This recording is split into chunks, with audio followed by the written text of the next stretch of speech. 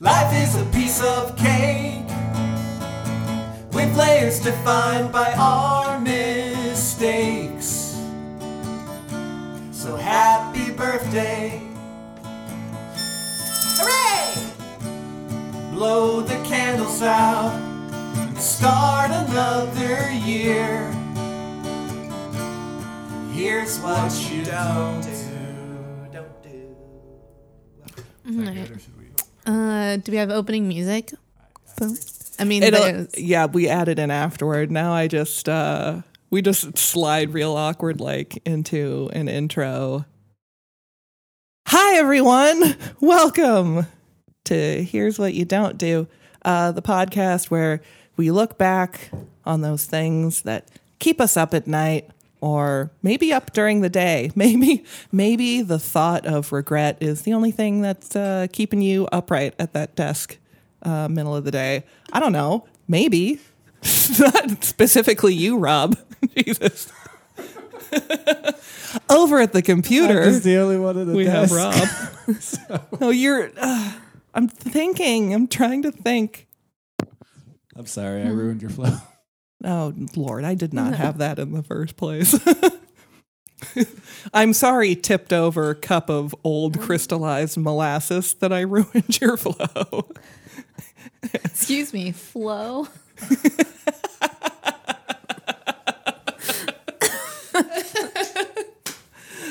You're ruined. You just heard her lovely voice. With us today is Christine. Hi, Christine. Hi, I'm Thank you glad for that flow joining was us. one of the first words that I said. Flow. Flow. Flow. Right up. Baby. Okay, I'll go back down. That was ridiculous. I'll come back down now. Okay, well, before we get officially started, I've finished my first one. I'm so glad that you offered me a drink, Sam. That was very backup nice drink. of you. Yeah, I'm glad you hit that mark. the very first mark on my to-do list Yes. with guests. Yeah. The very first mark on my to-do list with guests is offer a drink! Exclamation point. Mango, I would say, Good. Is it yeah, up to snuff? it's probably like a 2017 vintage. Ooh. There's a lot more rain that year, so it's like a little bit more watery. A little bit dewier. Yeah. Yeah. Earthy tones. Earthy tones. Real it sort tastes of. like it's from the earth. Yeah, you know, if sugar were umami, you know, right where a line meets another line. Anytime somebody says umami, I think that you've seen your mother. Ooh, mommy. I'm going to tell my mom that the next time I see her. Ooh, mommy. Ooh, mommy, that is tasty.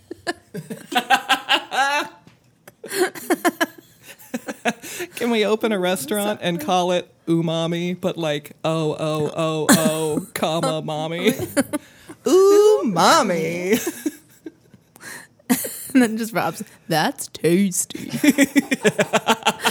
Rob, will you be the mascot? Just like your smiling face on a sign with a thumbs up, and it just says, "That's tasty." You know I will. Thank you. That also sounds and looks a bit sexual. That's tasty. Yeah, Ooh, mommy. Ooh, mommy. That's tasty.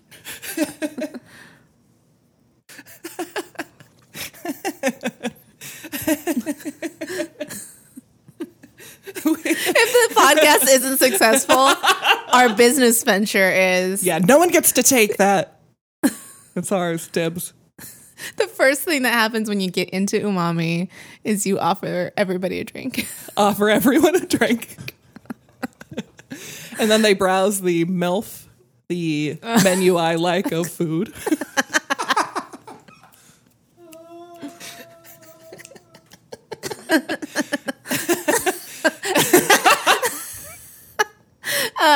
There's a few selected menu items that you call DILF, which is damn, I like food. Those are the house specialties. Oh, the Dilf pickles. And they've got to be spears. They can't be rings. Yeah. Yeah. Fried Delf pickles.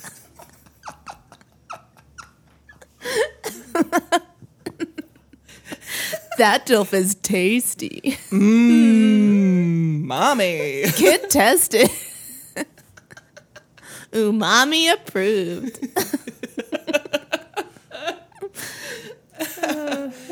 Oh, well, let's finish up this venture before we start a new one. All right, so before we jump into stuff with Christine, I'm Sam. God, I never remember to do that. I'm Sam Domboski. I'm your host. Over on audio is Rob. Hello. What's up, Rob? Hi, Rob. Hey, Rob. Hi. I am well. How New are you? Umami mascot, Rob. Yeah. Yeah, quitting my job tomorrow. Dope. I'm not, so Well, I hope you got some savings to sit on. yes, I'm more committed to this than you are. I could see Rob opening up a food truck. Thank you. Yeah. What is, Would you what cook does it anything? serve? Or just going to open up the truck? Yeah, just open the door. Everybody, come Yeah. on. You could just see me opening the door to a food truck. Yeah. You can picture that. In your Or mind. open the window. Like, And And I then go just home leave. for the day. Well, You put out the sunshade if necessary. you drive to Sam's work. Actually, you could probably just walk. Where are you parking this food truck? Park it at Westlake Park. You could just walk over. okay. Oh, I work really close to Westlake Park too, so I can walk over too. Oh my God, we can meet there. We can play the giant Jenga and the giant chess, and I feel like they just put giant in front of everything Yeah. and make it bigger. That's what we're doing at Umami. Make it bigger. Just make everything bigger.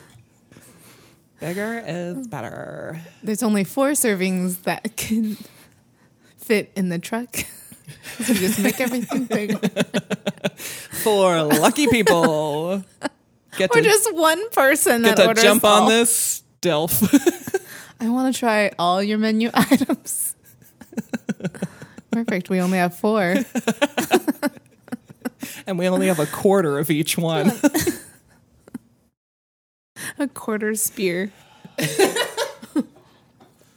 Just what would a quarter of a spear be? Just a knife. Right? I think so. Yeah. Or a dagger. Or a dagger. I guess that's the same, Yeah. more or less. A shiv. Yeah. A quarter, like, bottle of Snapple or something. 4 different drinks. All of them have been consumed 3/4 of the way. You don't know if someone drank it or if they poured it out. And you're like, do I want that? How much of that is spit? And they're talking to Rob, and he's drinking a cup from like a Dixie cup, so no one knows what's actually inside of it. It's like, is that part of But the it's drink? definitely, he didn't make like a king's cup out of all of the other drinks. It's definitely not that. Yeah. Unless it is. I'll never tell. Neither guess. will I. Yeah. Great secrets of umami. Mm-hmm. That's tasty. That's, oh my God, you're so good at it already. I feel like we're learning all the best business practices from this podcast. Yeah. I think that's the purpose of this podcast. Oh, right. yeah. This is a business. Yeah. Okay. Perfect. Like, I am very tempted to say, like, as much as I'm enjoying this is the most off the rails I've ever gotten. You can't, okay, first off, you can't go off the rails if you were never on the rails. That's enough. true. So let's hop on the rails now. We're going to hop on the rails. Before we get in, everyone, you've been having too much fun. So stop for a moment, center yourself, think about what you're doing, and ask yourself, Is it a good idea? Go ahead. You can do it. Are you,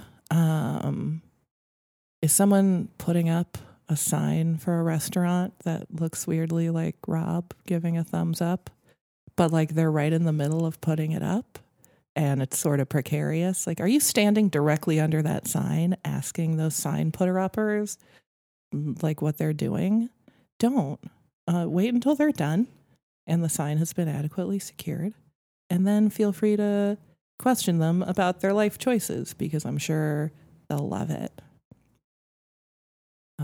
Christine, you got anything people shouldn't do? Maybe just reconsider if they're doing it right now. Are you sitting at a desk, mindlessly working day after day, doing the same thing, when you could be opening up a business? Maybe a delicious restaurant. Ooh, what kind of restaurant? So far, only 2 known things on the menu. Dilf Spears. Here, let's broaden this. If you're not... Oh my God, I forgot the word frying. I actually legitimately forgot the word frying for like half a minute. If you're not frying pickles right now, you're wrong. Yeah. We're gonna invert this. Instead of evaluating one instance at a time whether what you're doing is good, just know that you're wrong. And that the only approved activity for this exact moment is frying pickle spears. That would be funny if somebody who's working at a comfort food restaurant right now frying pickles and listening to this podcast is like, I hope there's one person who's like, fuck yeah. Oh, I knew someone was going to recognize this talent someday. Man, a minute ago I was frying fries. I'm glad I moved on to the pickles. I knew it was a good choice. Good way to go. That's the purpose of this podcast, is to focus on one person that probably maybe you'll hit. Yeah. And then be very direct with that person. Yes. Yeah. Charles. Nice fry, lightly coated. Good. Beautiful color on the batter. You definitely changed out that oil very recently. Good on you. That's what you should be doing. Good light fry. Ooh, Cajun seasoning. Ooh, oh. On the pickle and sprinkled on top after frying. My God. That's who you are. That's going on the menu. God, that's going on the menu. That's a DILF.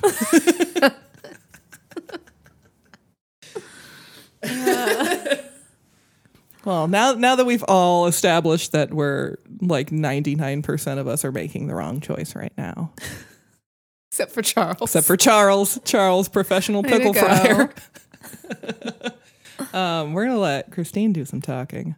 Because Christine's the one here to talk. She's Hey. Thanks for having me. Thank you for joining us. Yeah. And Christine's going to talk today about dealing with PTSD. Yeah. That sounded weird. Oh, yeah. Hey, you know what?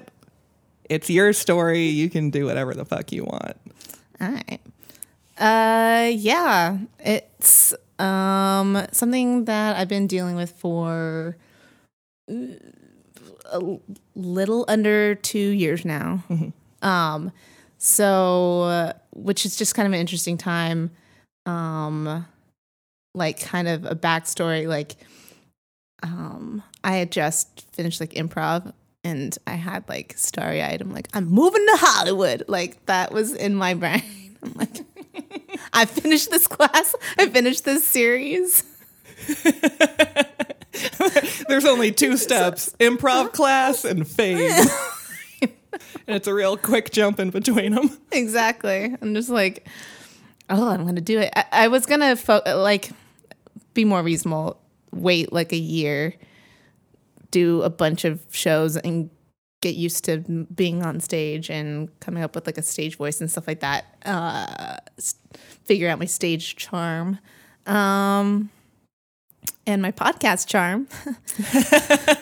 Still trying to figure that out. It's a shame people can't see so much of the podcast charm because No. there's a lot of like really cool hand movements going along with it. Yeah, but you can't tell whether I'm smiling because it's covered up by the microphone.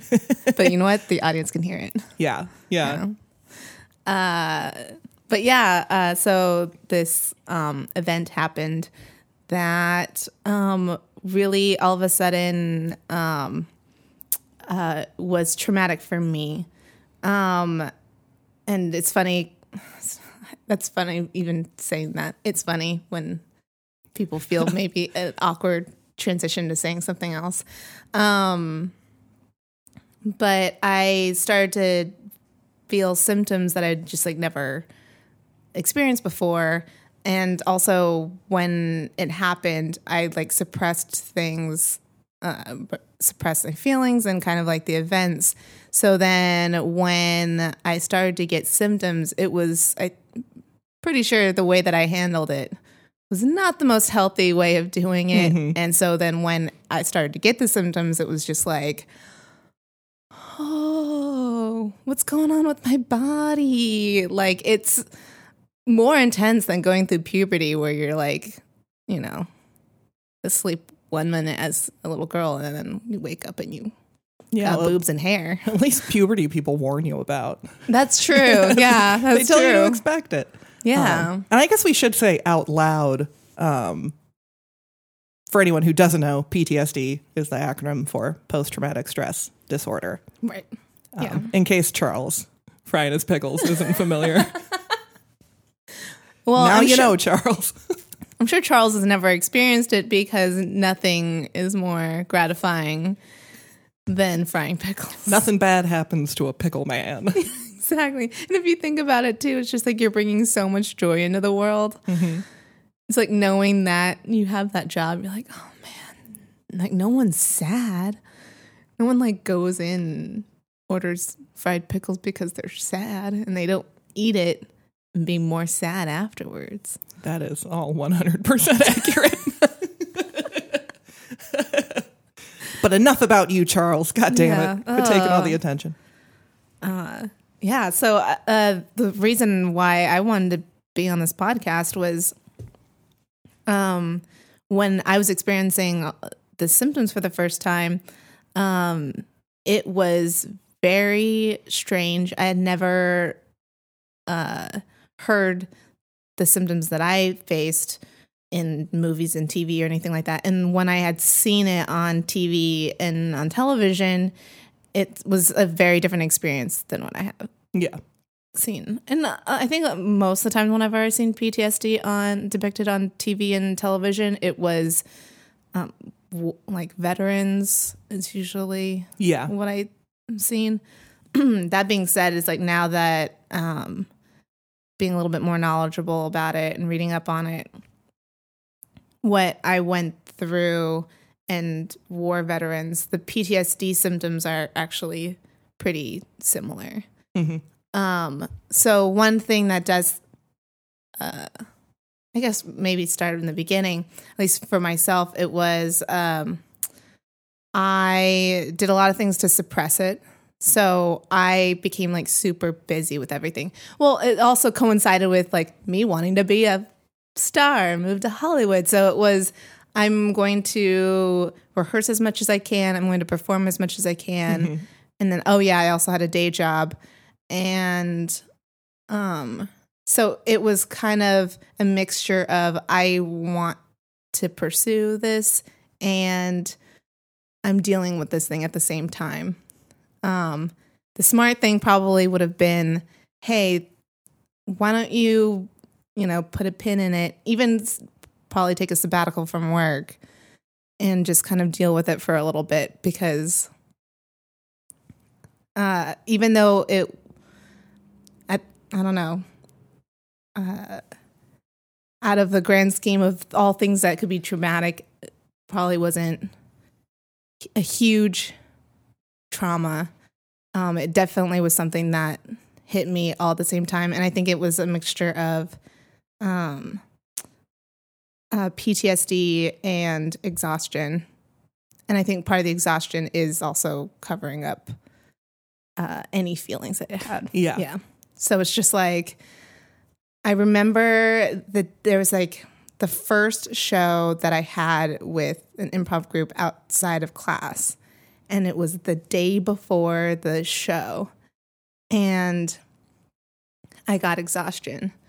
And I don't know if you've ever experienced exhaustion or whoever's listening to has, but it literally feels like I had so much ambition, and all of a sudden, like, I woke up and it was this huge, like, whoa, you have nothing. You don't care. It was like, I think it was hard to, like, get out of bed. I'm just like, So it was then going on stage and being like, I don't want to be here. I don't want to do this. And it was the first one. And it was the first one. And I'm like, and also too, I think I probably should have stopped as well for a bit to get better, because here I am, a new improviser in the world of Seattle, and what I was putting on stage was not representative of who I am or who I was. So, like, for instance, a lot of symptoms are just like, it's hard for me to focus. At some moments, I will literally just like blank and have no idea what we were talking about. And it happens a lot more frequently. Light sensitivity is another thing, which is crazy because you're on stage and there's a big shining light in your face. I remember in that first show, there was 2 or 3 instances where I just blanked. I was like, I have no idea what was going on in the scene, what I was planning on doing in my head. Yeah. And didn't execute it, and was just like speechless. Yeah. Well, and that's one of the kind of hallmarks of dissociation, right? Isn't that one of them? Yeah. So, that is actually something that I still deal with now. Is most of the time I am dissociated from my body. So, dissociation just feels like you have like this out of body experience. To me, the biggest comparison was in the movie Get Out, when he's in the sunken place. I was just like, oh my God, that's how I feel like all the time. Like, it feels like I'm watching a movie of my life and it's going on, but I don't feel like I'm in it. It's almost as if like my body my internal body got so scared, it just left my body. And then I haven't, and then, I don't know where it went, but now this like cavernous person is walking around and trying to pretend to do stuff. It's almost as if like an alien came down and is like, all right, now you have to act like a human. And you're like, shit. I'm going to just look what that person's doing. Oh, they're laughing right now.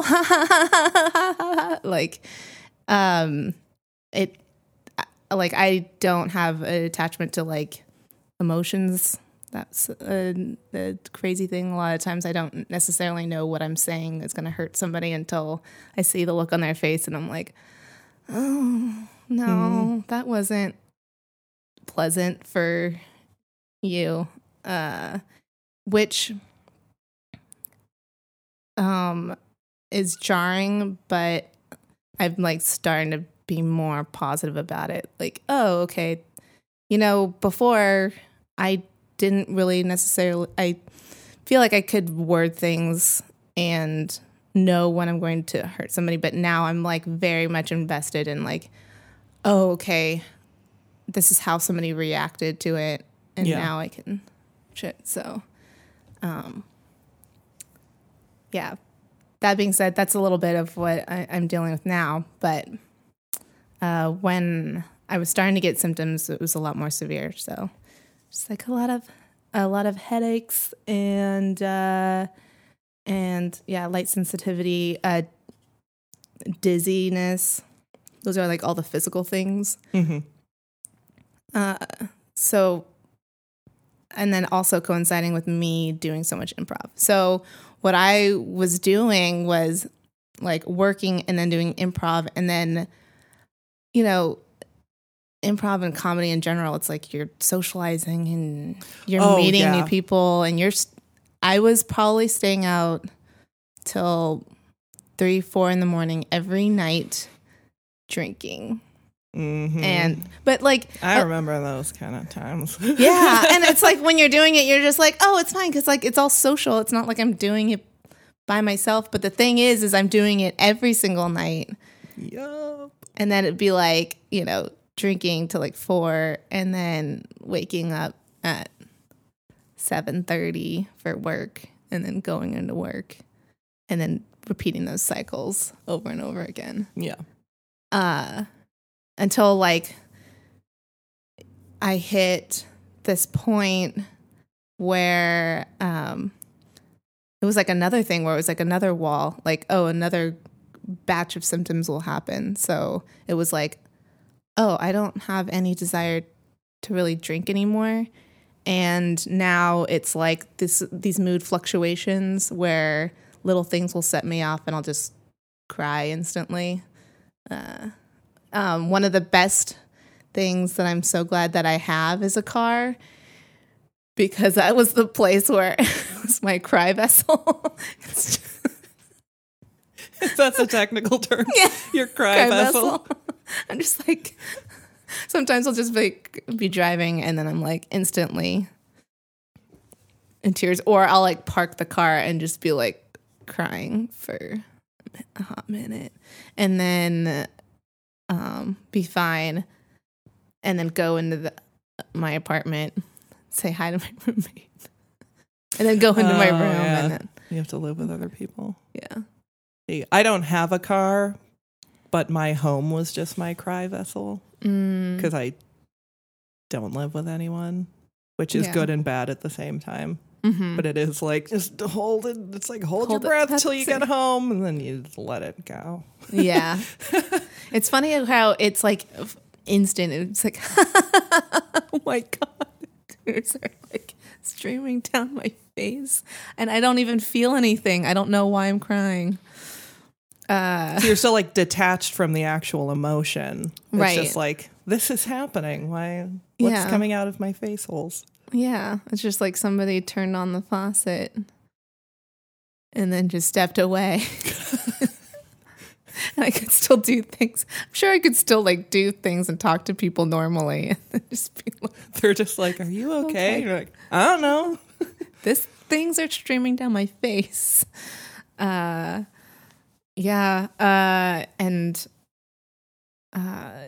like I'm trying to think what all like the weird stuff is. I mean, just driving in general was probably like a really bad idea, especially when not because I've been drinking. It was more of being so dizzy. Yeah. I remember like one of the first therapists I saw, I was just like, I don't know how I managed to get here. I don't remember the drive from my apartment to here, even though I just showed up at your place like 2 minutes ago. It reminds me of like a 30 Rock episode where Liz Lemon takes like a coworker's baby and then it just like snaps. She's like in her apartment. She's like, oh my God. I don't remember walking out. Yeah. People will think I stole this baby. I mean, technically, you did steal that baby. Yeah, technically. Yeah. No baby stealing, but definitely almost feeling like it's these blackout moments and then coming back to it. Yeah. And I also like suffer from depression, I think from PTSD as well. Mm-hmm. And then so yeah, it was like a great combination mixture of all these things that I was not in tune with. And I was like maybe 6 months into it, I was like, I need to see someone. Yeah. So I started to see a therapist, and then like 2 sessions in, she broke up with me. What? I know, right? That's It a thing that can sucks. happen? Yeah, she's like, I don't think I can help you. I was like, okay. And then that was just it. like she had a different specialty, or is she just a douche? I don't know. Like she was like, What? oh, I want you to do this one thing, this one, it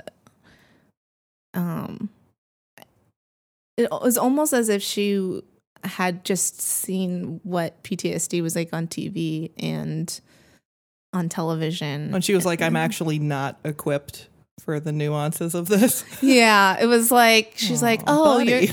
yeah, she's like, when you're going through flashbacks, and I'm just like, oh no, I don't suffer from flashbacks.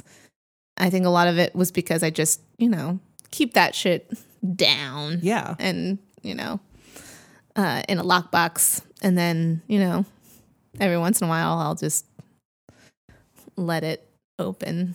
Yeah, during therapy. You kick it when you're walking past and it kind of swings the lid up and you're like, no, shit. And slam it back down. Exactly. And then the water just comes. And then the water just comes out. Just water pouring out of a box. Yeah. Yeah. Forever leaky box.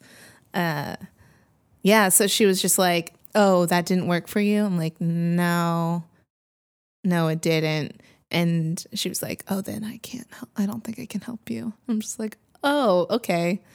There's so many, there are so many better ways to phrase that. Yeah. Because to say that is, it implies that it's the other person's problem. It's like, I can't help you. You're too wrong. When really it's like, I can't help you.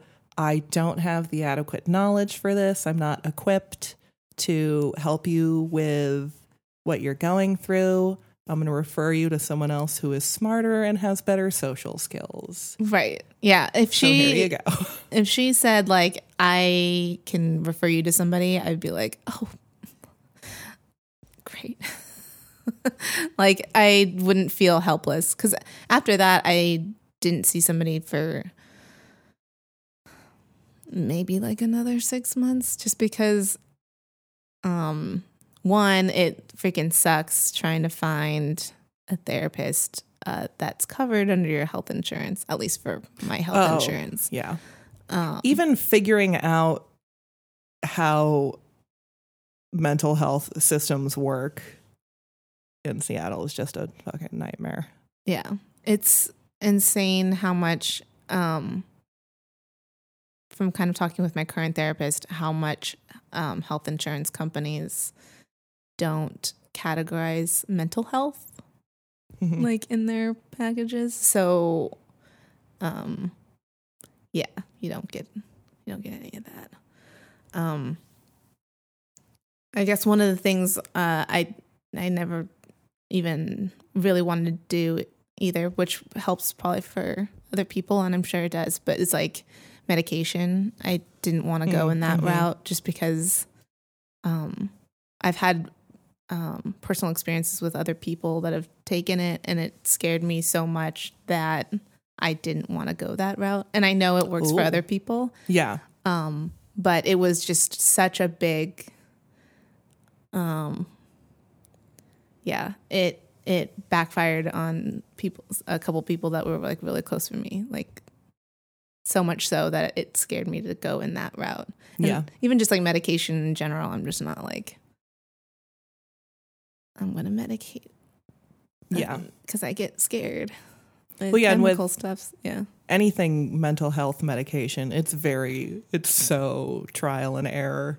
They're essentially giving you something that has worked for people before. We're going to cross our fingers for a bit and see if it does it. And if not, we'll do something else. Yeah, because your brain's chemical combination stuff might work for some people and might not for other people. Yeah. So, yeah, that's something that I never did. Although there are like points where it's like really low points where you're thinking, oh man, I'm willing to just do anything right now. Yeah.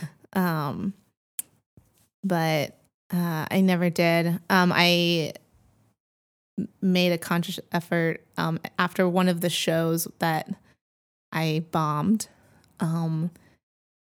cut to a couple days before that show. I was flown out for work because I was transitioning to a new position, and the job that I was getting, it was in San Jose. So I flew out to San Jose for the week to get trained on.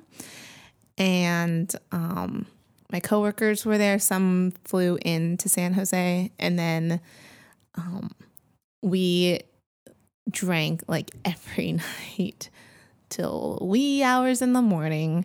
And we just were working really late all day and then just drinking till early in the morning, like every night. Mm-hmm. And then I was invited to be in this show with a group that I wasn't like a member. They just there's just like a guest spot open because one of the members couldn't perform. So they were like, oh yeah, do it. And it was at Jet City.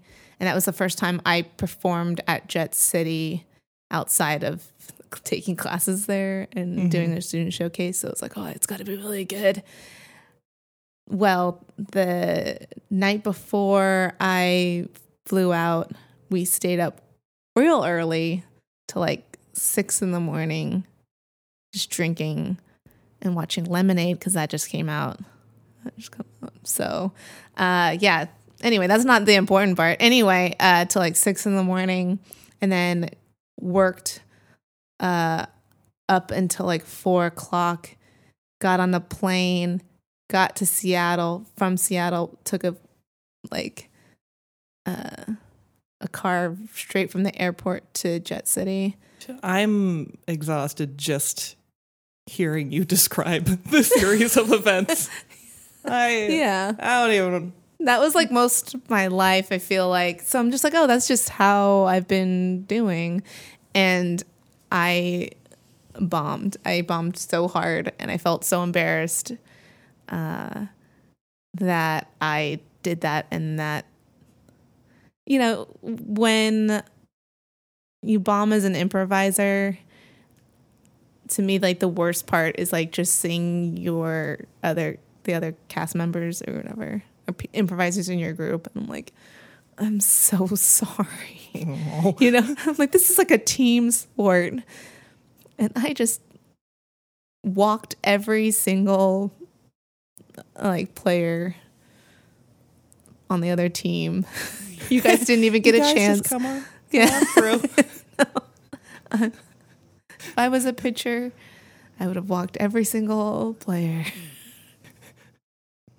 Christine, what are you doing? Oh, I'm eating a hot dog. What are we playing a game? Yeah. Sorry, I'm really enjoying this hot dog. Oh, are we not bowling with this ball? Oh, it's not a bowling ball. Oh, okay. So throw it.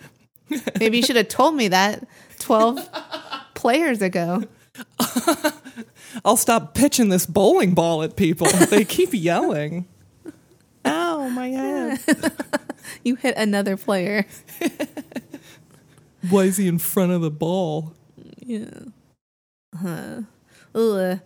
Yeah. After that show, I was like, all right, I stopped drinking. I was like, okay, I'm not going to drink anymore. And that lasted for like 6 months. And then I was like, all right, I'm going to start sleeping. That will be a thing now. And that like pretty much held true for like the next like 6 months. And then I went to Paris to see one of my best friends get married. And I was like, oh, I'm in Paris. Like, I have to have like some wine and champagne. I know.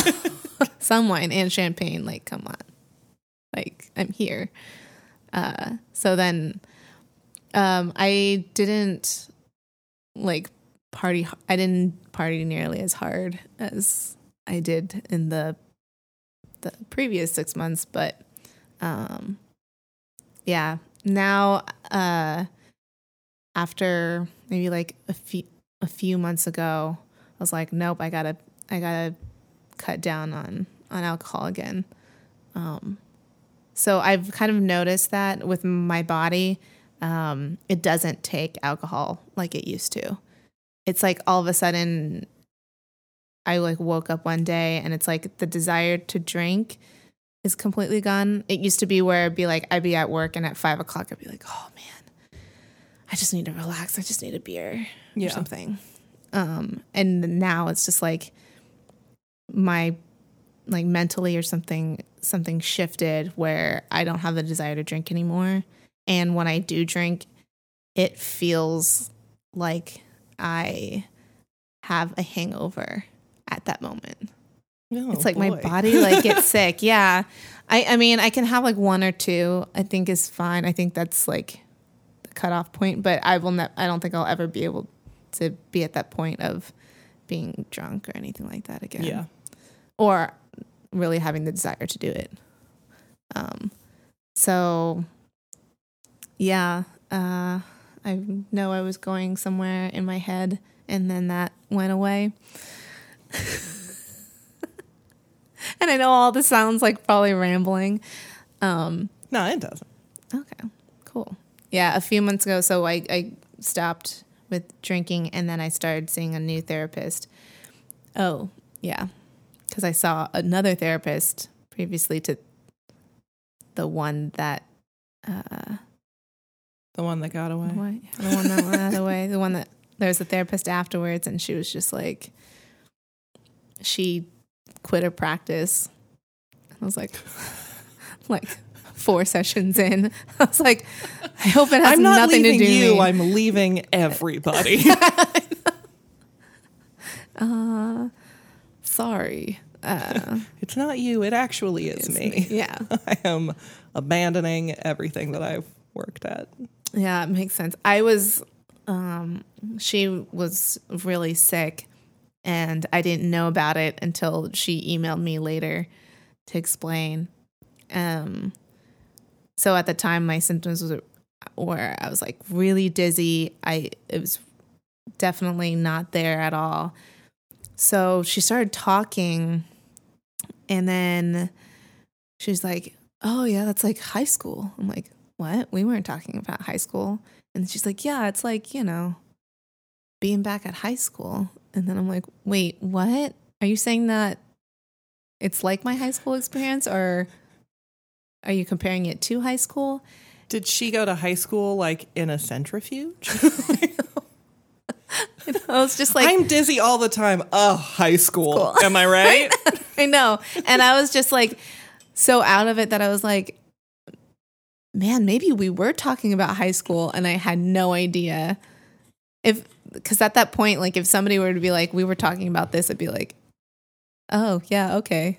That makes sense. I trust you. Too. Yeah. But no, the medication that she was taking was like so strong that it was making her loopy and out of it. Yeah. And so then that's why she stopped her practice. Yeah. But I was just like, oh my God, like, what's going on? I'm having very bad luck with therapists.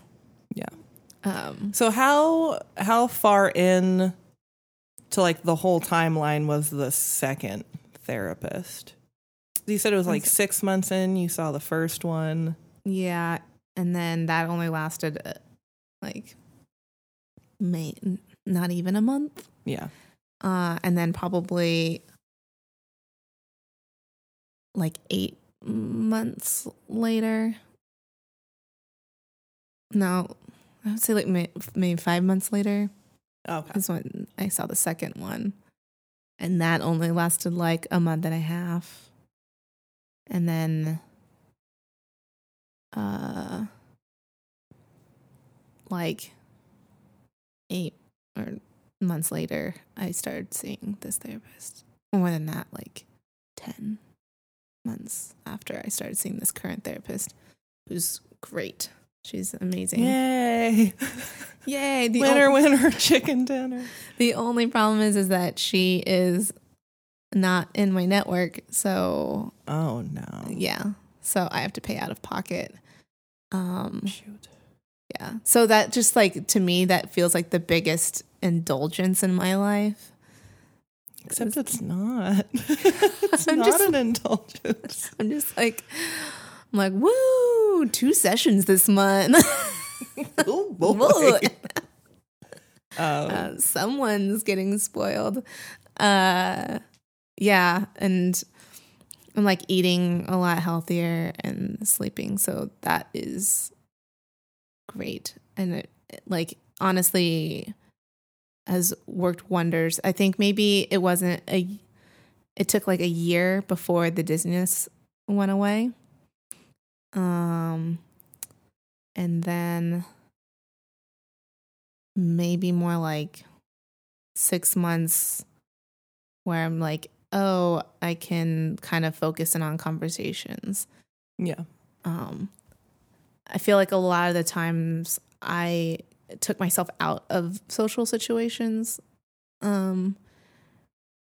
mostly because I would get embarrassed. I think because I would just be like talking to somebody and then like would not know what I was talking about, or I'd forget, you know, and especially in that time period when I'm meeting so many new people too, I don't remember most people, like especially their names, and I know it hurts their feelings, but I'm just like, I can't remember. I'm just like, I know I probably have met you probably like 5 or 6 times. And it's sad because I used to be able to be like, I'd meet somebody one time and then I'd be like, oh, I'm in New York City. Oh, isn't that person that like I met at a party like 6 years ago? Yeah. In an elevator? It is that guy. They were going to the 4th floor? Charles? Is that you? Frying pickles? In the elevator? Charles, you were always such a free spirit. New York City with the missus, right? What's her social security number again? Just kidding. I know it. I remember. Do you still have that pink polo you were wearing when I first met you?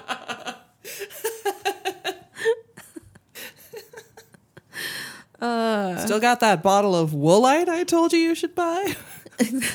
How's that working out for you? How many washes in are you on that polo? If I had to guess, I'd say 15, 16. God, look at me messing stuff up. I know, way off. I'm sorry. I guess I'm not as astute as I used to be.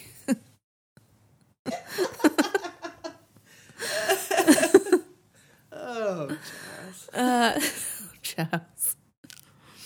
Yeah, like even like things like talking in a conversation and then feeling so uncomfortable, I'll just like whip out my phone and just go on Facebook or something like that, because it's almost as if things are just too overwhelming, or I get a sensory overload, and the way to kind of come back is to remove myself completely, I think, from just the situation by just going on Facebook or instant message or something like that. So I think a lot of people just think that I am, I don't know, bored with them or something like that. But a lot of it is just like, I'm so overwhelmed by this.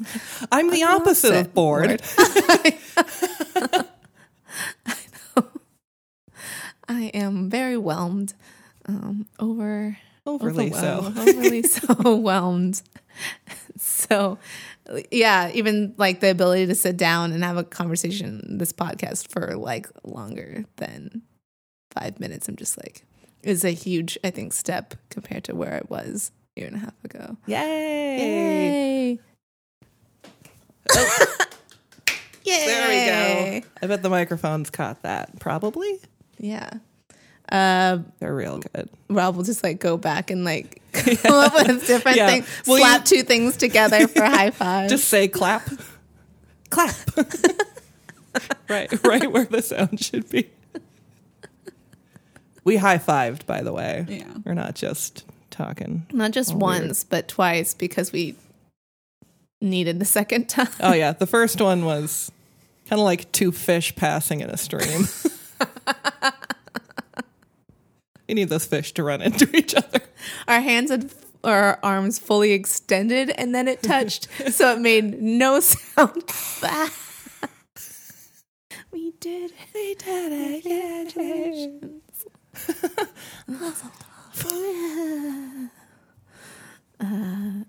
Yeah.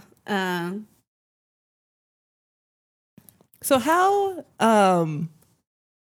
Because you said the symptoms kind of came on in phases. Mm-hmm. When did that start immediately? Or did the actual start of them also come on gradually? I would say that the start happened maybe like a month after. Because I felt like I didn't get a chance to really tell a professional until like 3 months into it. Mm-hmm. And it's funny that when I sat down, it almost felt like I'm just this bubble like about to burst or whatever. And then the first session, I'm just like, she's like, oh, do you want to like get to know each other? I'm like, no, I'm about to burst. I'm just going to say everything now. I'm like, I'm pretty sure you're going to get to know me plenty. I'll be just, shh, I'm paying you to shush right now. I know. Then I'll pay you to talk. It's going to be me yelling for an hour, and then that's all I need for right now. So the first symptoms that came on were very like dizziness, light sensitivity,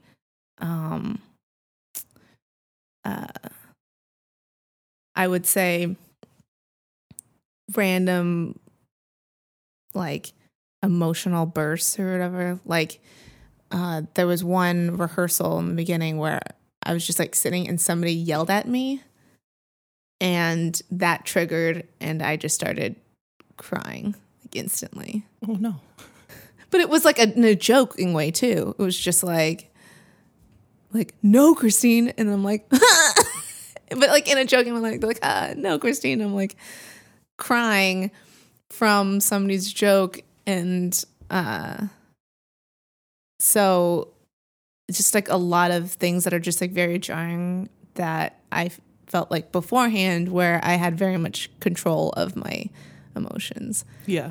To then being at a point where I don't feel like I had any control, and being just like a lot of physical symptoms that I just didn't know that you had, like with PTSD. I thought a lot of it was just like seeming more like mental, like, oh, you get flashbacks and you stay up and you can't go to sleep or something like that. For me, going to sleep was like never a problem. It was just I'm suppressing all of that and just keeping myself busy to not feel anything. The kind of sort of the media portrayal of PTSD is that you're just like too overly emotionally in things all the time, when it really kind of sounds like it's the opposite. Mm-hmm. Like it's your body separating itself. Right. Like if you were to watch a dramatic enactment of PTSD, like in a TV show, it would be someone who is just always emotionally on edge all the time. Yeah. Yeah. And I think, and sure, it probably is for different people, but for me, it was just, my defense was to completely disassociate everything. So, it's like I felt like, I guess I was in a place of danger. So I'm going to completely disassociate myself from everything, so I don't feel anything. Yeah.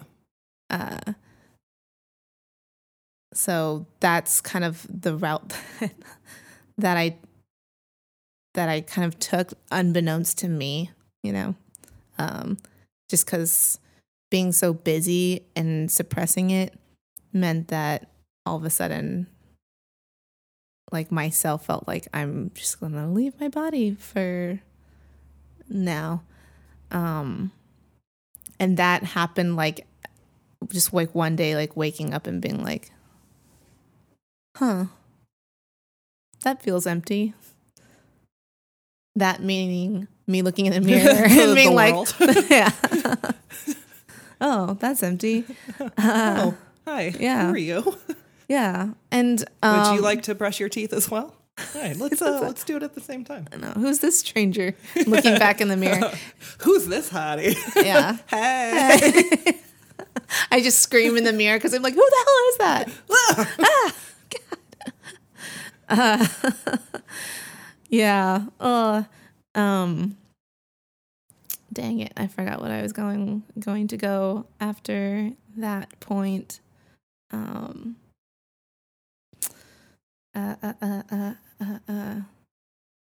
It's funny just going from one and then going way off.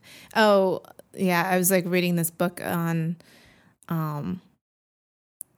like symptoms, and one of them is just like your brain actually just gets rewired permanently. So now things like, you know, how I associate with drinking and stuff like that is completely different.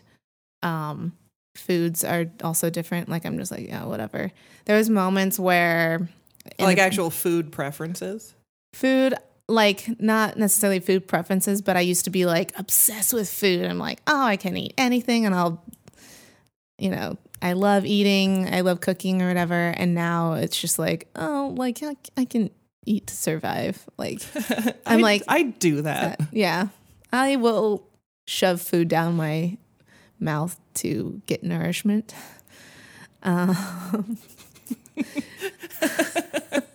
Like, that is enough. Huh. I remember specifically when it first started to happen where I was just like, man, I kind of want to just like jump out of an airplane or go bungee jumping or something. Because I'm like, if I don't feel anything, then I don't fear anything. And I'm like, maybe if I jumped out of a plane or I jumped off of a bridge or something like that, then I could actually feel something again. So I just remember like thinking like, oh man, maybe I should just like do that. Maybe I should do something that really scares me. I'm going to pick something that would make anyone else shit their pants. Yeah. And I'm going to Try that. yeah, do that. Maybe that will bring some feeling back. Yeah.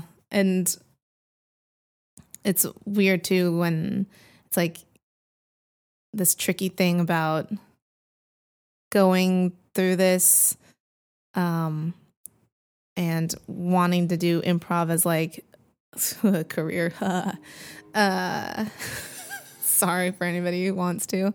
I'm so sorry, Charles. I'm sorry, Charles. Stick with the pickles. Where it was like an avenue of I want to do this for a living, or I wanted like be famous from it, and then how it became this like avenue of I'm going to use this to suppress what I'm dealing with. And it's funny because being on stage, there's so many aspects of it where it's just like, you shouldn't want to do this. You shouldn't want to be on stage with bright lights and people talking to you, and you have to think of something on the top of your head. Yeah. And I bombed, I feel like a lot. I bombed a lot because like most because I would blank in the middle of it. Even just like little things of just like turning my head and now like the light shines and then I'm out of it and I don't even know what was happening. But that being said, it's like it also was forcing me to try and be in myself because I'm like, all right, I have to focus on what somebody's saying. Yeah. And I was bombing for so long that it's like now I feel like it really does help me. So it's funny how much I wanted to be on stage because I'm like, oh man, that's going to like force me to stay grounded and present because I have to be. Yeah. And people are paying $5 and then in some places, you know, $18 for tickets to see me. Those places.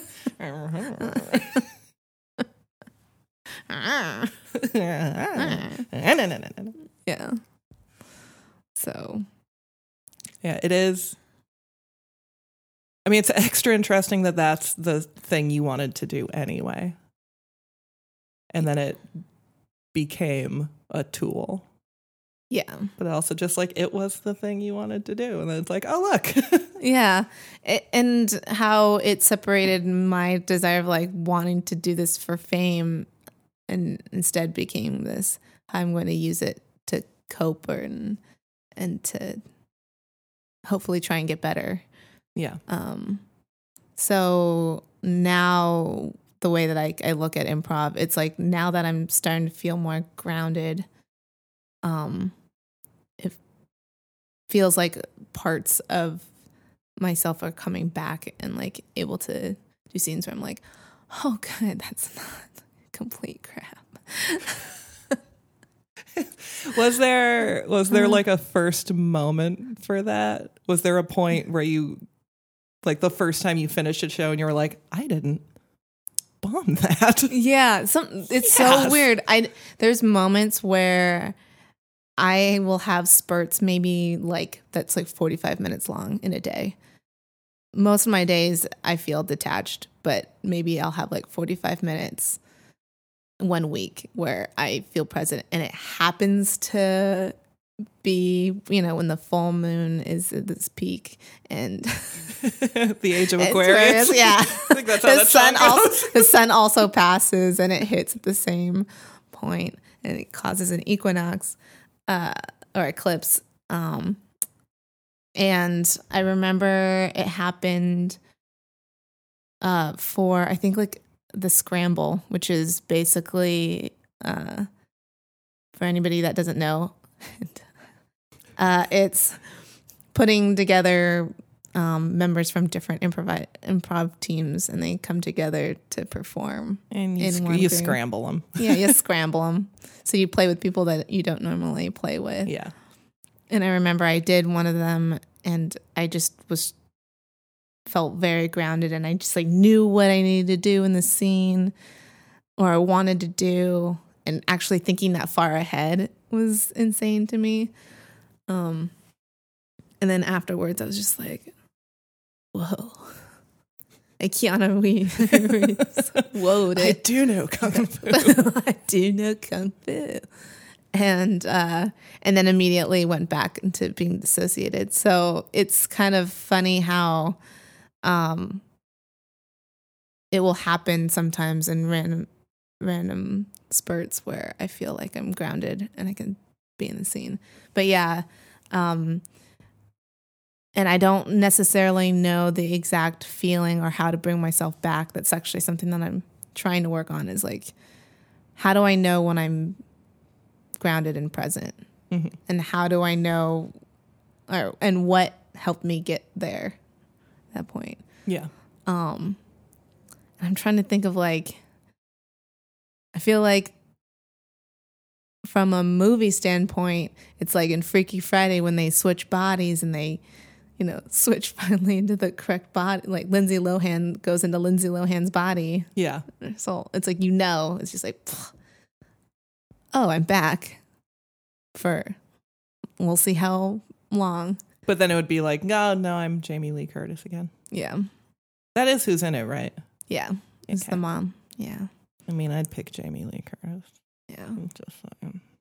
It's funny because when I am back, they're like, wow, Christine, you're like really sociable and you're cracking jokes and you're doing all this stuff. And I'm like, yeah, that's how I feel like when I'm myself and present. Yeah. And then when I'm not, it's like very insecure. For a long time, I didn't like going to parties. I don't like really going to bars either because there's just so many people and it's very overwhelming. Yeah. So it was one, like, beforehand, I go to parties and I freaking loved it. Like, if I didn't know anybody, I'm like, oh, this is great. I'm like talking to all the groups. I'm like, I don't know you, but by the end, we're going to do shots. We're going to be besties. Yeah, we're going to be beer pong partners and we're going to win because I don't lose at this game.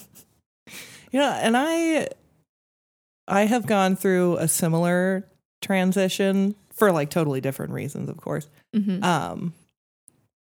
But since I stopped drinking, I I hate like giant parties and like being in a loud bar with people. Because when you drink a ton a lot, it doesn't occur to you how much being drunk, like you get so incompetent in the brain that you're like forced to focus on a single thing. So like drunk people can have a coherent conversation in a bar full of loud shit happening because they've only got enough brain power to focus on exactly what's happening in front of them. And then you go into that same circumstance and you're the sober one and you're like, sweet Jesus, there's so much sensory input happening. I can't track even the slightest thing going on. Yeah. For me, one of the biggest things from not drinking, and I think just like a mental change period, it was just like, wow, people really glorify drinking. Oh, yeah. And I guess it just never like hit me how much so, where I'm just like, it's similar to like bacon, where people like glorify bacon so much, where I'm just like, okay, bacon's like great. It's delicious. But do we have to like make freaking bacon salt or like. There's bacon vodka. Yeah. If you want to put all that shit together. I know. And I'm just like. A bacon vodka-rita with the bacon salt on the rim of the glass. I was like, there's so many like memes and GIFs just dedicated to bacon and how much people love it. And it feels like similar to that. And it's funny being in my family particularly because I come from a very passionate drinking family. Like, my brother drinks for a living. He's a sommelier. Oh. Yeah. If anybody doesn't know what that is, on Netflix, there's a great documentary called Somm, SOMM, about taking the master sommelier test. Essentially just being like a wine expert. Right. So it's like tasting it and then being like, oh, this is an 87 from the Rhone region of France. I'm sensing a bit of lichen in there. There's an undertone of raccoon that just recently lost its family. And some blackberry. From the raccoon. From the raccoon. He was shoving blackberries in his tear-streaked face while he wondered where his family had gone. It's in there. The raccoon made a raccoon family out of blueberries and would reenact their Christmases together.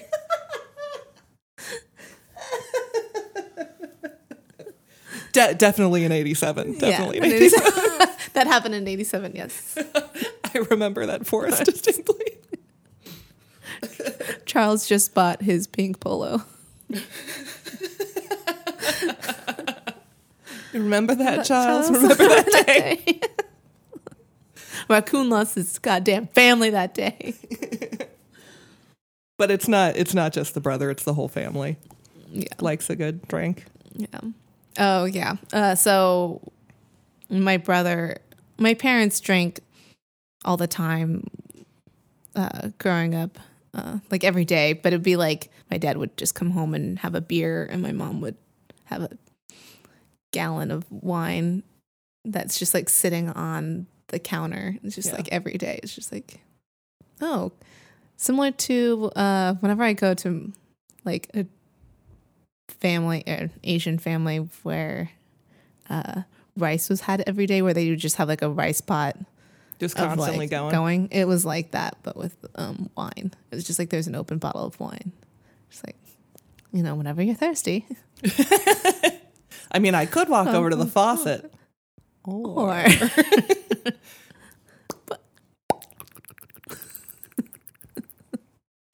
that's what I'll say for later, and then I drink out of the bottle. The glass is what you're putting in reserve for the sauce tonight. It's drinking the rest. That's silly. No, it's not. It's going right in my mouth hole. I'm just fooling myself. Yeah. Now it's like all fancy wines. So my mom still has, she calls it, like shows my dad, oh, get out the bulk wine.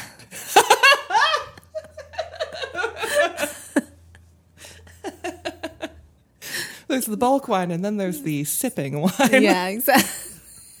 It's very much like the turning water into wine situation where it's just like, oh, we're going to have the fancy stuff.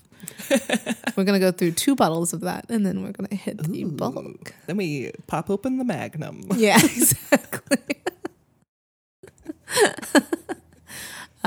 If you didn't know, my parents are Costco members.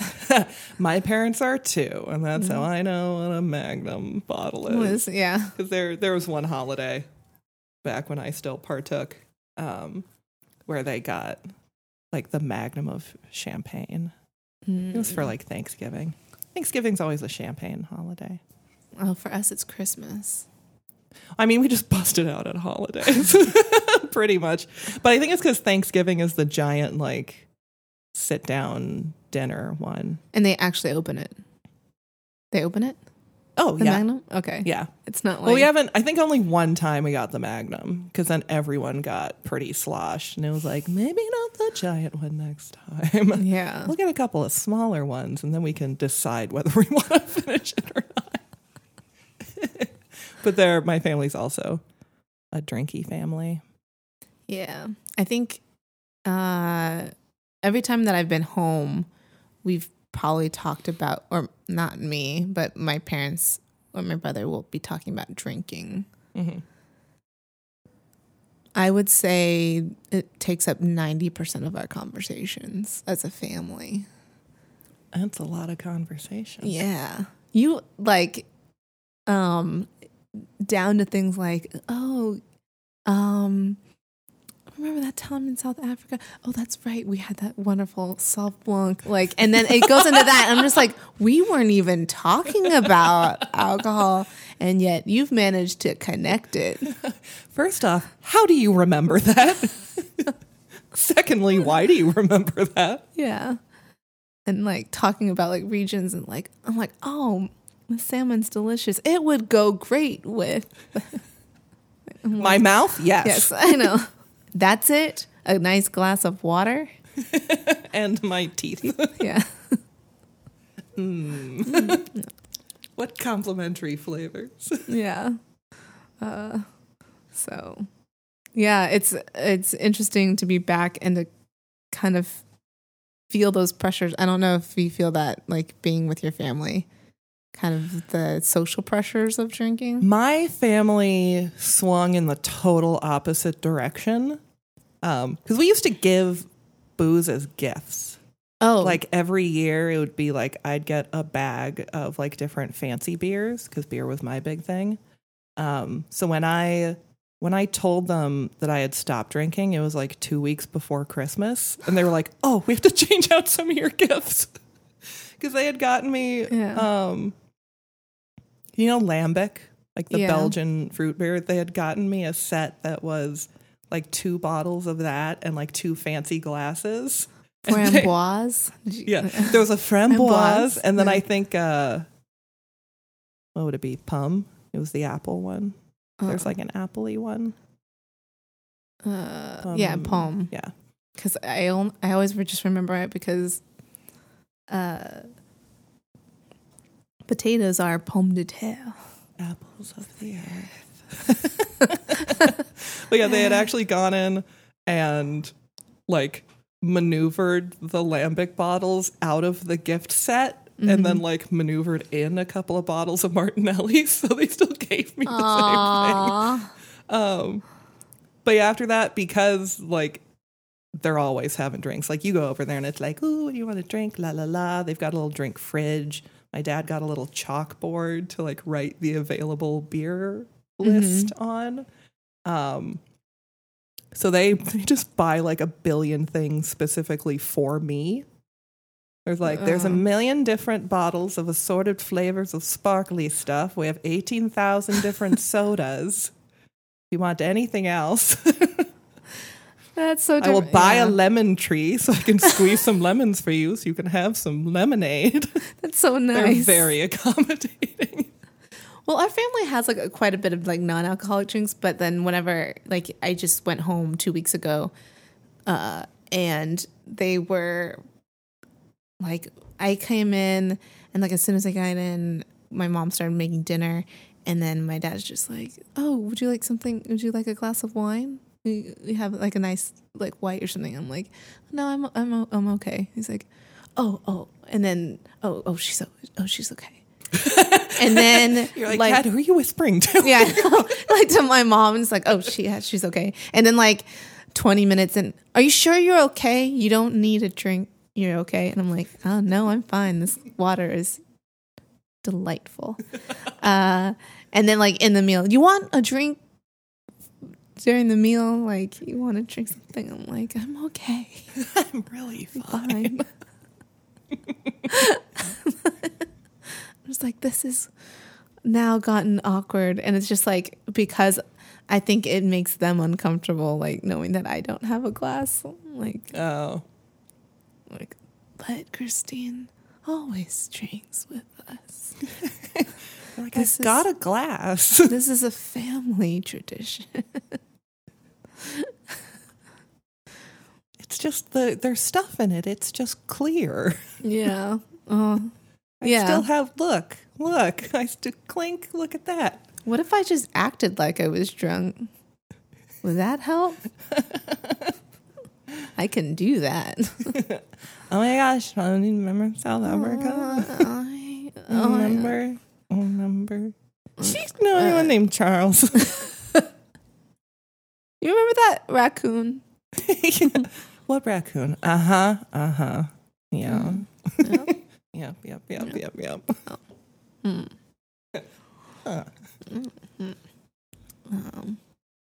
But yeah, I would say also one thing that even though I've like significantly cut down on alcohol and starting to like sleep better, not having late nights, weed actually is very helpful. Yeah, that's really nice calming method. Also too, something that my therapist suggested was something that you smell that would ground you. Like so Yeah. So for a lot of people, I guess it might be coffee. Maybe that's something that's like, oh, that brings me back. For me, it's like jasmine. So I have like jasmine essential oils that I always carry around with me. And so it's just like, oh, I smell it and it calms me and reminds me of where I am. And Yeah. which is nice. They also have, she also suggested like something with like a lot of texture or something. Because you just kind of go into your senses, like something that you feel that you can just be grounded and like, oh yeah, I'm just gonna rub this nice little fleece thing. I don't know, fleece square. Just a little fleece square. Something so it doesn't look ridiculous if you were to do it in real life. I mean, the plus side of being around improvisers is that it's pretty hard to look ridiculous doing anything. That's true. And thank goodness being around improvisers, how I feel like more understanding about everything. Yeah. And being in Seattle, I think too, is like, I mean, no one goes into the comedy arts if they're really well adjusted. Like, no one thinks that's a good idea. yeah. Or is like, you know, if you're like a boring regular person who hasn't had any variety of adversity or non-pleasant experience, Mm-hmm. You just don't go into something where half of the job is pointing out what the worst decision could be at any moment and ramping it up. Rule of 3. Rule of 3. 3 of the same thing? No. They have to be different. And it has to get worse every time. Worse, or it has to get so much better Yeah. that it's totally illogical. I don't know what any of those words mean. Better. I'm using my calculator. I don't know what people who aren't me do. Calculators, right? Isn't that big? With the norms. With the norms.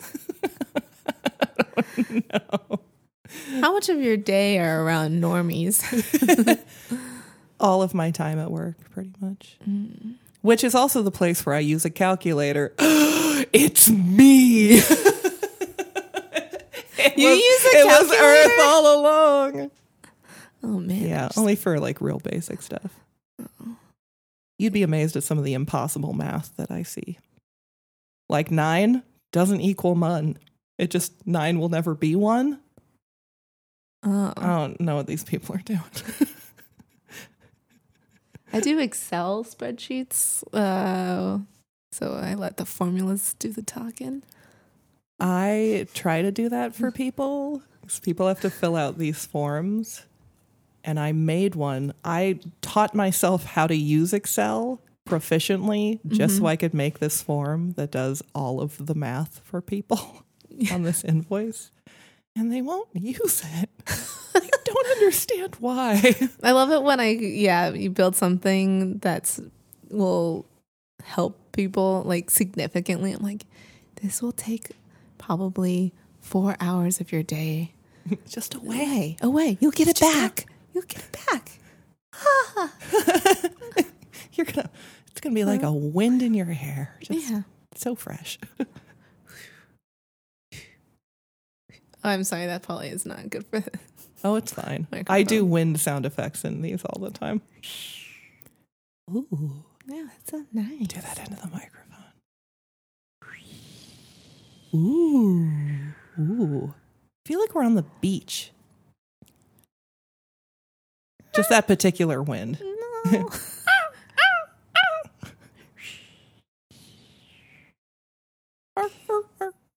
There's a dog on the beach.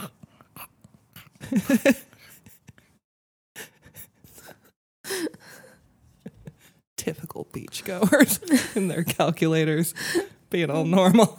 Normies. Normies. Yeah. Oh. Yeah. So how, because you talked about like things that go, like how you can do stuff to go unnoticed or what other people perceive of what you're doing. How much have you talked to anyone who isn't a mental health professional about this?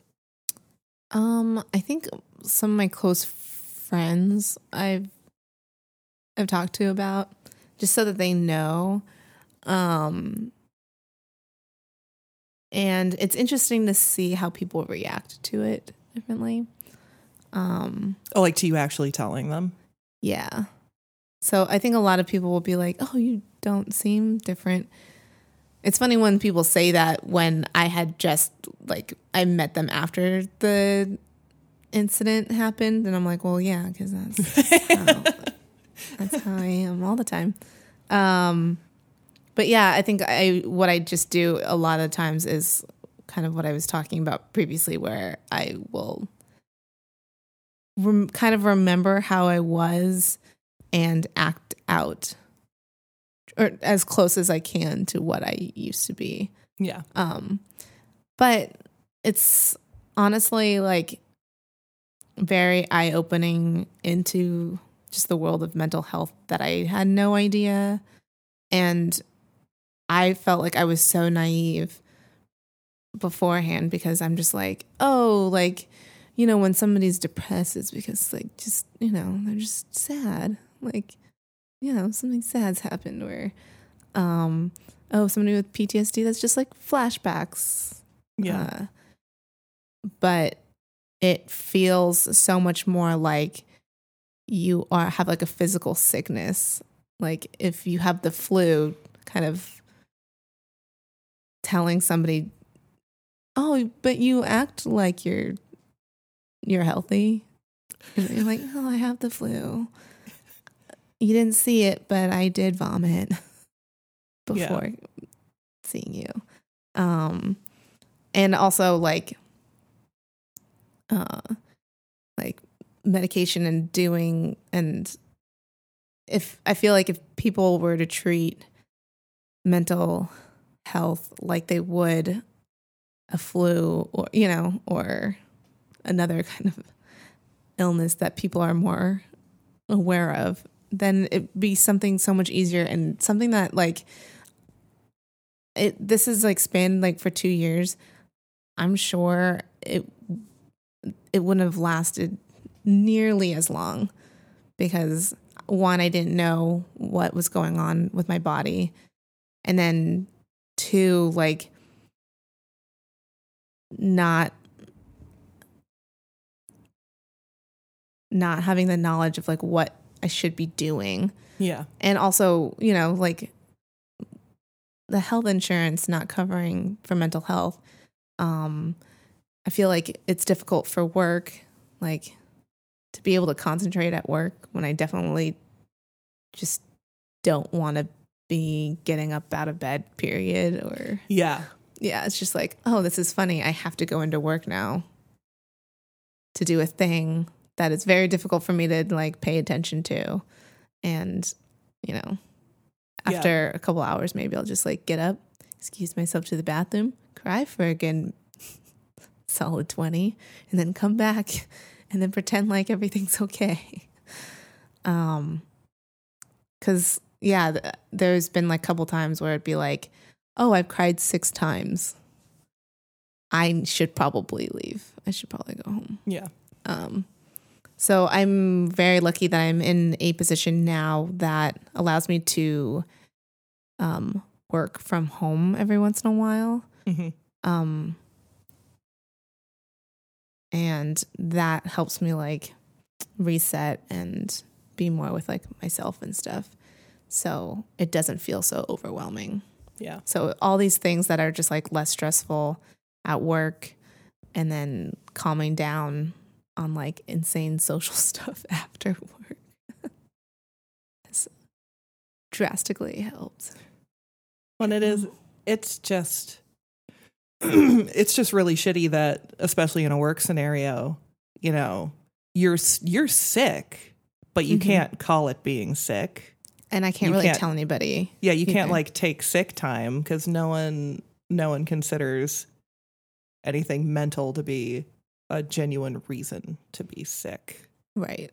Which is ridiculous. It just so happened that when that was happening, there was another girl that was working in my office that started around that time, and she was suffering from PTSD. So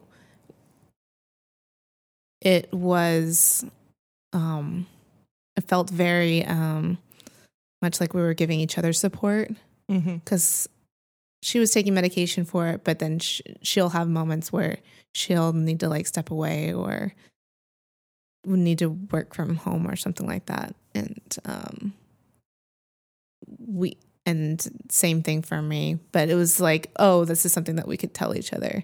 And it's weird because since we didn't have, we both kind of like dissociated from our feelings and like talking, like, dissociating ourselves from our feelings, just saying like we have PTSD almost became like this joke. Which is like, I cried again. PTSD.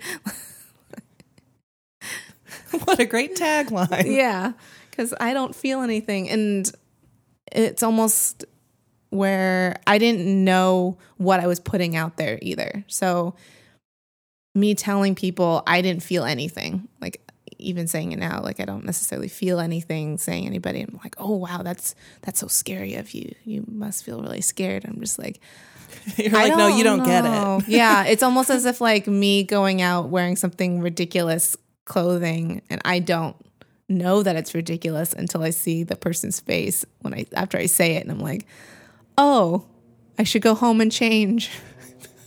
I didn't know I wasn't supposed to wear this dolphin outfit in this nice Michelin star restaurant. Only one? One. Only one Michelin star? One Mich. It's not a 3 Michelin star restaurant. Yeah, sorry. Like, keep the dolphin on. Yeah, sorry. But yeah.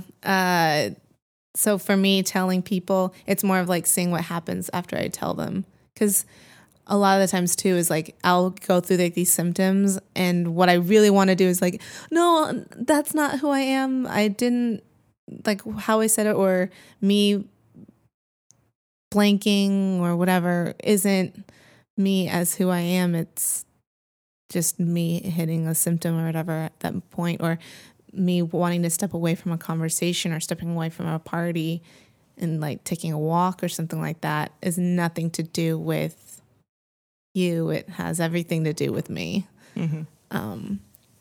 So I know like one instance is like in relationships, when I told a person that I had it, who I had like been trying to like go on like dates again. It's just like, oh well, you seem fine, like, and Really, really who fucking asked you, buddy? yeah. And it was just like, Way to miss the point. Always just thinking that any of the symptoms that I had was because of them, when it wasn't at all. It was because of me and them not understanding it. It's just like, oh, it's because of me. Like, no, it has like nothing to do with you. And then I was like scared off from like dating for a while, a good while. Cause I'm like, I should be putting on, yeah. And I'm like, I don't think it'll be a lot for other people to understand. And also too, I don't know what I'm putting out there, and I'm going through these emotional ups and downs that is unfair for another person to handle. Yeah. So, I get that. yeah.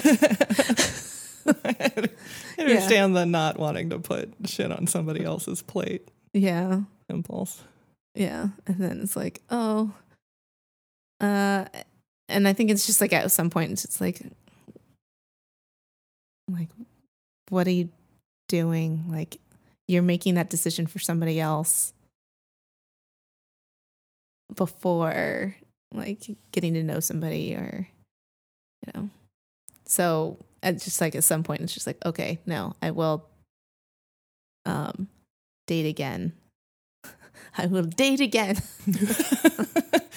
God is my witness. I will date again. I'll never be dateless Like, again. yeah. So a lot of it is just like, okay, I hope this person knows that I'm more upfront about it. I'm like, these are things that have nothing to do with you.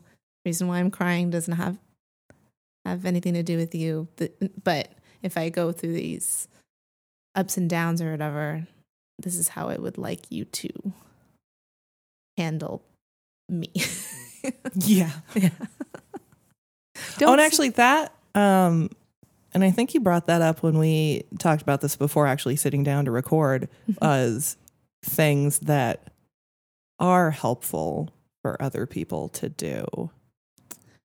Yeah. The biggest thing is, I think, Not tell you how normal you look. yeah, not telling them how normal it is. And then like, I think trying to fix it. I think a lot of the times people want to, and like, bless their heart, they're trying like their best, but it's like, sometimes the best thing is just like to sit and just listen. And like saying that what you're going through is valid. And I think that's like the biggest thing is I felt like a lot of times what I'm going through, people don't believe me. Yeah. I'm just like, no, I'm serious. Like, the reason why this is happening to me, or the reason I am having this emotional thing, it's beyond my control. I don't feel like I can control this. And if people validate and say, like, reassure, like, okay, you're going through this time or whatever, I'm just going to be here and make sure you're okay. One of the things I learned was like the love languages. I was just talking about those with somebody else. Really? They're my favorite. Yeah. And I I thought my love languages were something different, but then it was more of, okay, what did you feel like when you were a kid and you felt unsafe or you were upset? How did your parents or somebody comfort you? I'm like, well, like hugs and telling me that everything's going to be okay. It's just like, oh, yeah, no, I do like hearing those. Yeah, I like those things. Like, so yeah, a lot of it is just like hugging and just being like, everything's going to be okay. Like, everything's fine. I will hear what you have to say and I'll be there any way that I can. I think it's the best thing. Yeah. Yeah. And honestly, empathy is like become this huge thing. I'm like, oh, as long as like when I look for new friends or relationships or whatever, it's, oh, does this person have empathy? That's can they understand like that even though they didn't go through that situation, they can still like, okay, that is a situation that you went through and it is valid and yeah. Do you run into a lot of people who don't fit that? Yes. There are people who are talking, you're like, hey. Yeah. Yeah. We're not going to be friends. Don't laugh at that puppy that fell down. Why? That's not funny. Yeah. And I think also too, especially, it's so, oh God, these past couple of years has just been so insane, I think. Just because I'll be like, okay, I think I'm getting better. And then it'll be like, the election happened. And it was like, so I was feeling like the week before that election, I was like, oh my God, I feel like I'm present in my body. This is great. The day after the election, I'm like, all right, I'm back into being back out of it now. It's crazy. And then when hearing other people who are like depressed and stuff, it's just like, yeah, we're all in this together of depression, and people understand it in a very icky way.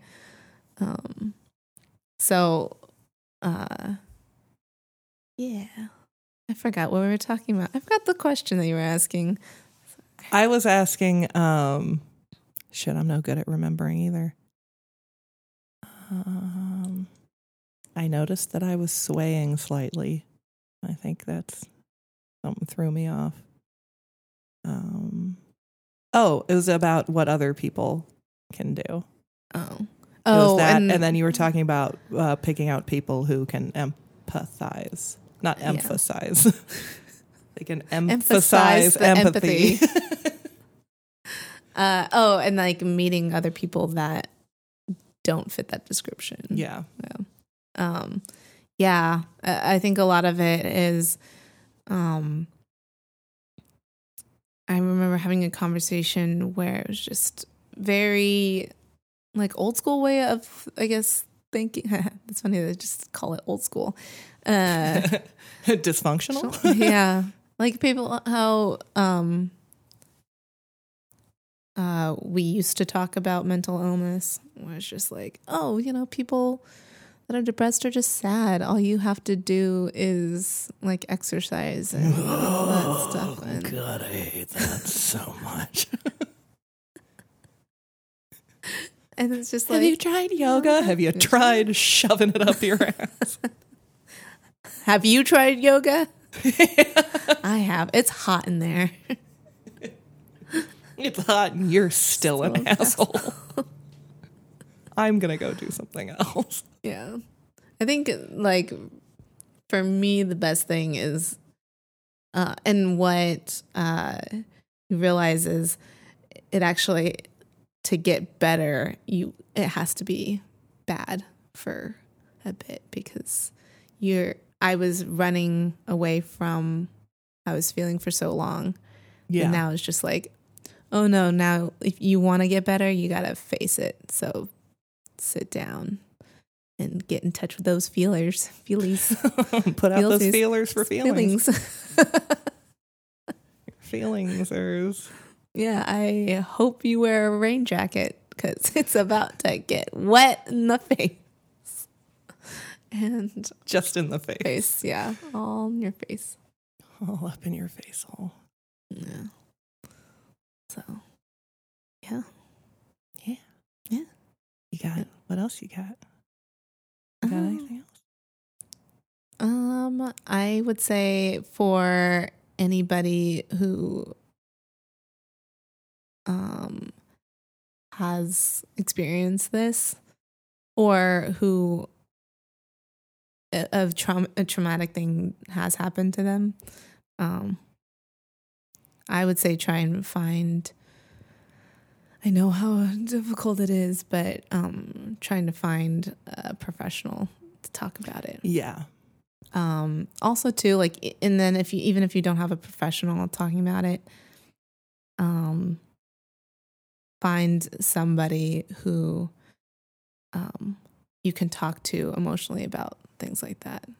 Because I think a lot of times, especially what was going on, it was, oh, I'm meeting a lot of new people at the surface level because I'm running around doing stuff and not really sitting down and having deep conversations with people. So it's just like talking about it, trying to like stay healthy with yourself, whether it's like eating and making sure you sleep, make sure you have time for yourself. Yeah. I think that's the hardest, I think, is the making time for myself. Because I'm just like, all right. I guess it's just you and me. I have that problem too. The urge to fill time with things that will be recognized by other people is really high. Why would I deal with me when I could go do this thing where other people can be like, that was great, you're worth stuff? I know. Like, oh, cool. I almost went home and just sat with the one person who continually says the opposite. I will go home and immediately turn on Netflix or watch television till I fall asleep. So there is zero quiet time and zero moments where I could possibly be by myself. Yeah. Always have sound going. Yeah, exactly. Constantly. If you're not in front of a screen, then there's some audio happening. Yeah, if somebody suggests a TV show, I can pretty much finish that. What is it? Like in a couple hours? Let me get back to you tomorrow. So, what? You're gonna watch it all tonight? Yup. Well, I might watch some tomorrow morning too. Like, let's not get weird. Yeah, even on the bus. On the bus, off the bus, at work, out of work. I'll see you here at 8 p.m. Yeah. And I will give you an update. My review. I actually probably won't have a review on it because that revolves thinking and being with myself, which I won't do. I'm not going to reflect on my own thoughts. Nope. I will tell you why season 8 of ER was the last really good one, but only in the moment. I'm not going to write it down. Exactly. Absolutely. I'm on binge watching season 3 of Crazy Ex-Girlfriend. I haven't watched any of that. I've been told that I would like it, which I think is part of what makes me not watch it, because I'm a real contrarian. It is, I think, one of the first lighthearted shows that kind of goes into mental illness. Okay. Which I was like, oh, I've never seen the main character really deal with mental illness on a light note. Yeah, because I was put off by it before it ever started, because that's not the kind of depth that you see in a trailer. And it was really just advertised as like, look at this bitch, she's crazy. And I was like, fuck you. I'm not watching your dumb show. Yeah. No, she's more three-dimensional than the show title. That's good. Nice. Yeah, no, when I read the description, I'm like, I'm going to hate this because I hate shows. Or I hate even in movies, which is like, the girl's crazy.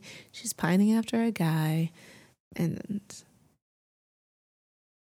there's another one. So I just started watching it. And then I'm like, oh, no, this is better than I thought. This show knows what it's doing. Oh. Oh boy. Oh, it's a defined craziness from history and mental illness. Intriguing. Oh, and songs. Oh, and songs about UTIs. Classic. Yeah. I've been listening to Hamilton like once a day. Oh yeah. Pretty much on Spotify. Did you see it? Did you go see it? Yes. Did you listen to the soundtrack before going to see it? No. Really? I went into it cold and it warmed my heart up. Yeah. Now I listen to it all the time. But on Spotify, because that's how I listen to it, when you get to the end of like a playlist or an album or something, unless you tell it to repeat, it'll immediately pop into like a themed radio. So it would always pop me into Hamilton radio, and it would always be a Crazy Ex-Girlfriend song. Oh. And it would be like the really emotional end of Hamilton. I'm like, this is beautiful. And then this other song starts playing. I'm like, what the fuck is going on? West Covina, Yeah, California. I'm like, what? Oh, it's this show again. Yeah. Maybe I'll watch it. Not right now. We'll go 'Cause back I'm to sad. the beginning. Yeah. Did you cry in it? Oh, yeah. Every time I listen to it. Because there was a bit of time where I was worried that I wasn't feeling anything anymore. Because I take medication for bipolar, so I threw on. I started taking lithium, which, like, I'd not long before seeing Hamilton, I'd bumped it up again. And I was so chill a lot that I was like, oh no, what if I just don't? Like, I'm not necessarily mad about it, but what if I'm just numb forever? I don't feel any. And then every time I listen to Hamilton, I'm like, no, you're doing fine. I feel. You're okay. You're not numb yet. I feel everything. You're just actually doing okay some of the time. Yeah. Oh God, it was so good. I just saw it this past Sunday.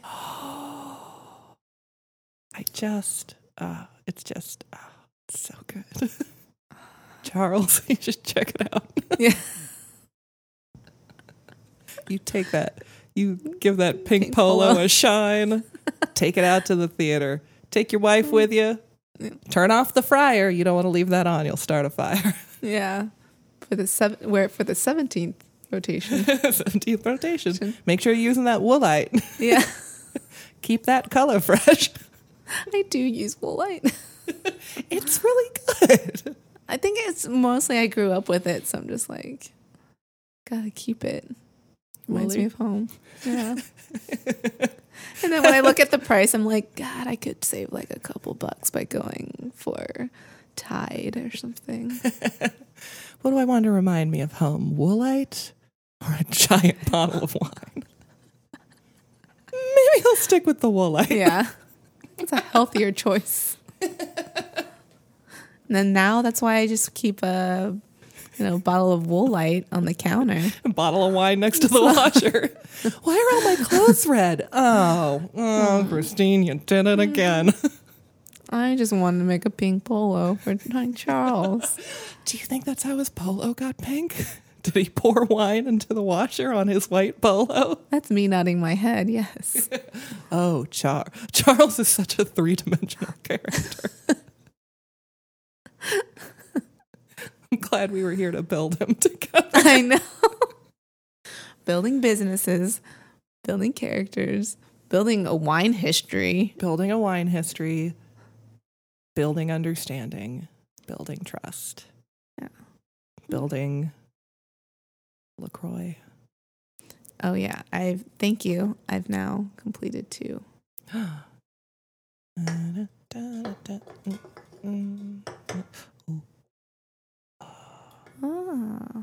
We made a pyramid.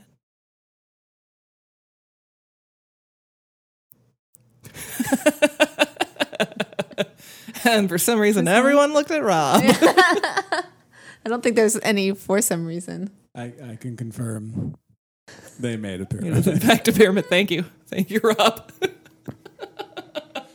Is that what you wanted? Yes. Thank Okay. you. But is it tasty, Rob? It's tasty. Yeah. Ooh, mommy.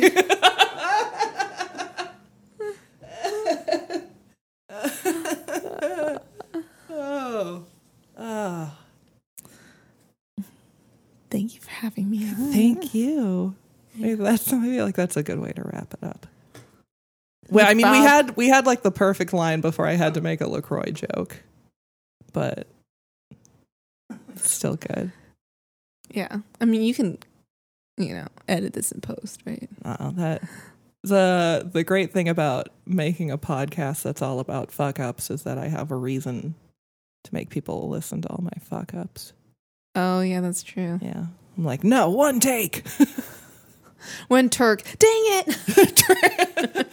2 takes, no, 2 Turks. 2 Turks. Walk into a bar. And there's no joke. They just go to a bar. That's it. If I was there, I would probably walk out. And there's what you don't do. Thank you, everyone, for joining us. Thanks, Rob, for being great. Thank you, Rob. Yeah, you're welcome.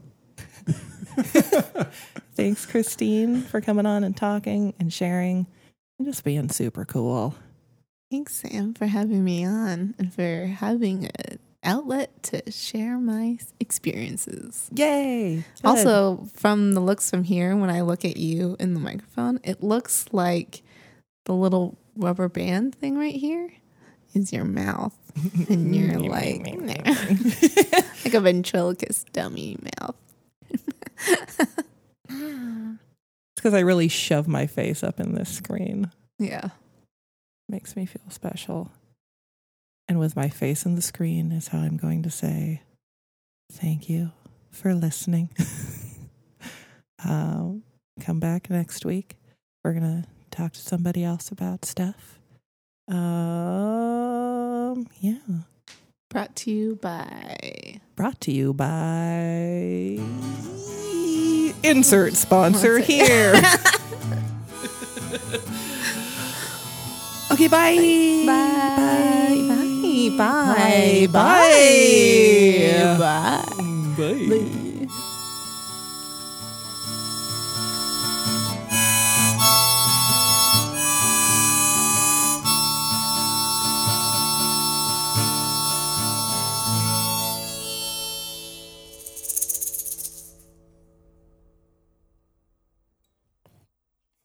I guess now's as good a time to start as any.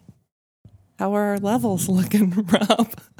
I think they're beautiful. They're Beautiful? levels. Are we using Beautiful? this whole thing? Is this part of it? Probably not all of it. Okay. I don't know. Like a little chit chat. I just do what I'm told. Am I going to be talking to you at all, Rob, or is it just going to be me and No, Sam? pretend I'm not here. I mean, you can talk to me if you want, but like it's not like the point. It's not like technically a 3-way conversation, Oh, but okay. it's not Yeah. like This we is- have to pretend that Rob's not there. Yeah, you don't have to pretend I'm not here, but I'm also not. I don't know. Like this is why I use this mic, so like it doesn't seem like I'm part of it. Uh, He, It is- he picks it up as needed. Yeah. Good demonstration. yeah. Oh, that's what you meant. Okay. Oh, pick it up. Pick it up, pick it up, pick it up. It is weird to have like a conversation with microphones just like in the face because I don't know whether you're smiling or just I'll go like this peering. if it helps. But you can't talk and smile at the same time. I'll be like, Christine, I'm smiling. I'll just announce it. Hey, I'm Sam. smiling at you right now. Sam, am I smiling or frowning right now? Your eyes say smiles. You're right. Guess who? The funny thing is you could always be right. I could just change what I'm doing. That would be really nice. You just change it to whatever the other person says. Oh my gosh, you're right. Yeah. Again, we got like 100 of these right. This has never happened before. I'm going to go into the world with a renewed sense of purpose and joy. Yeah. And you're like, that no one else is going to do this for you. You I'm get this so one. sorry. You get one. One freebie.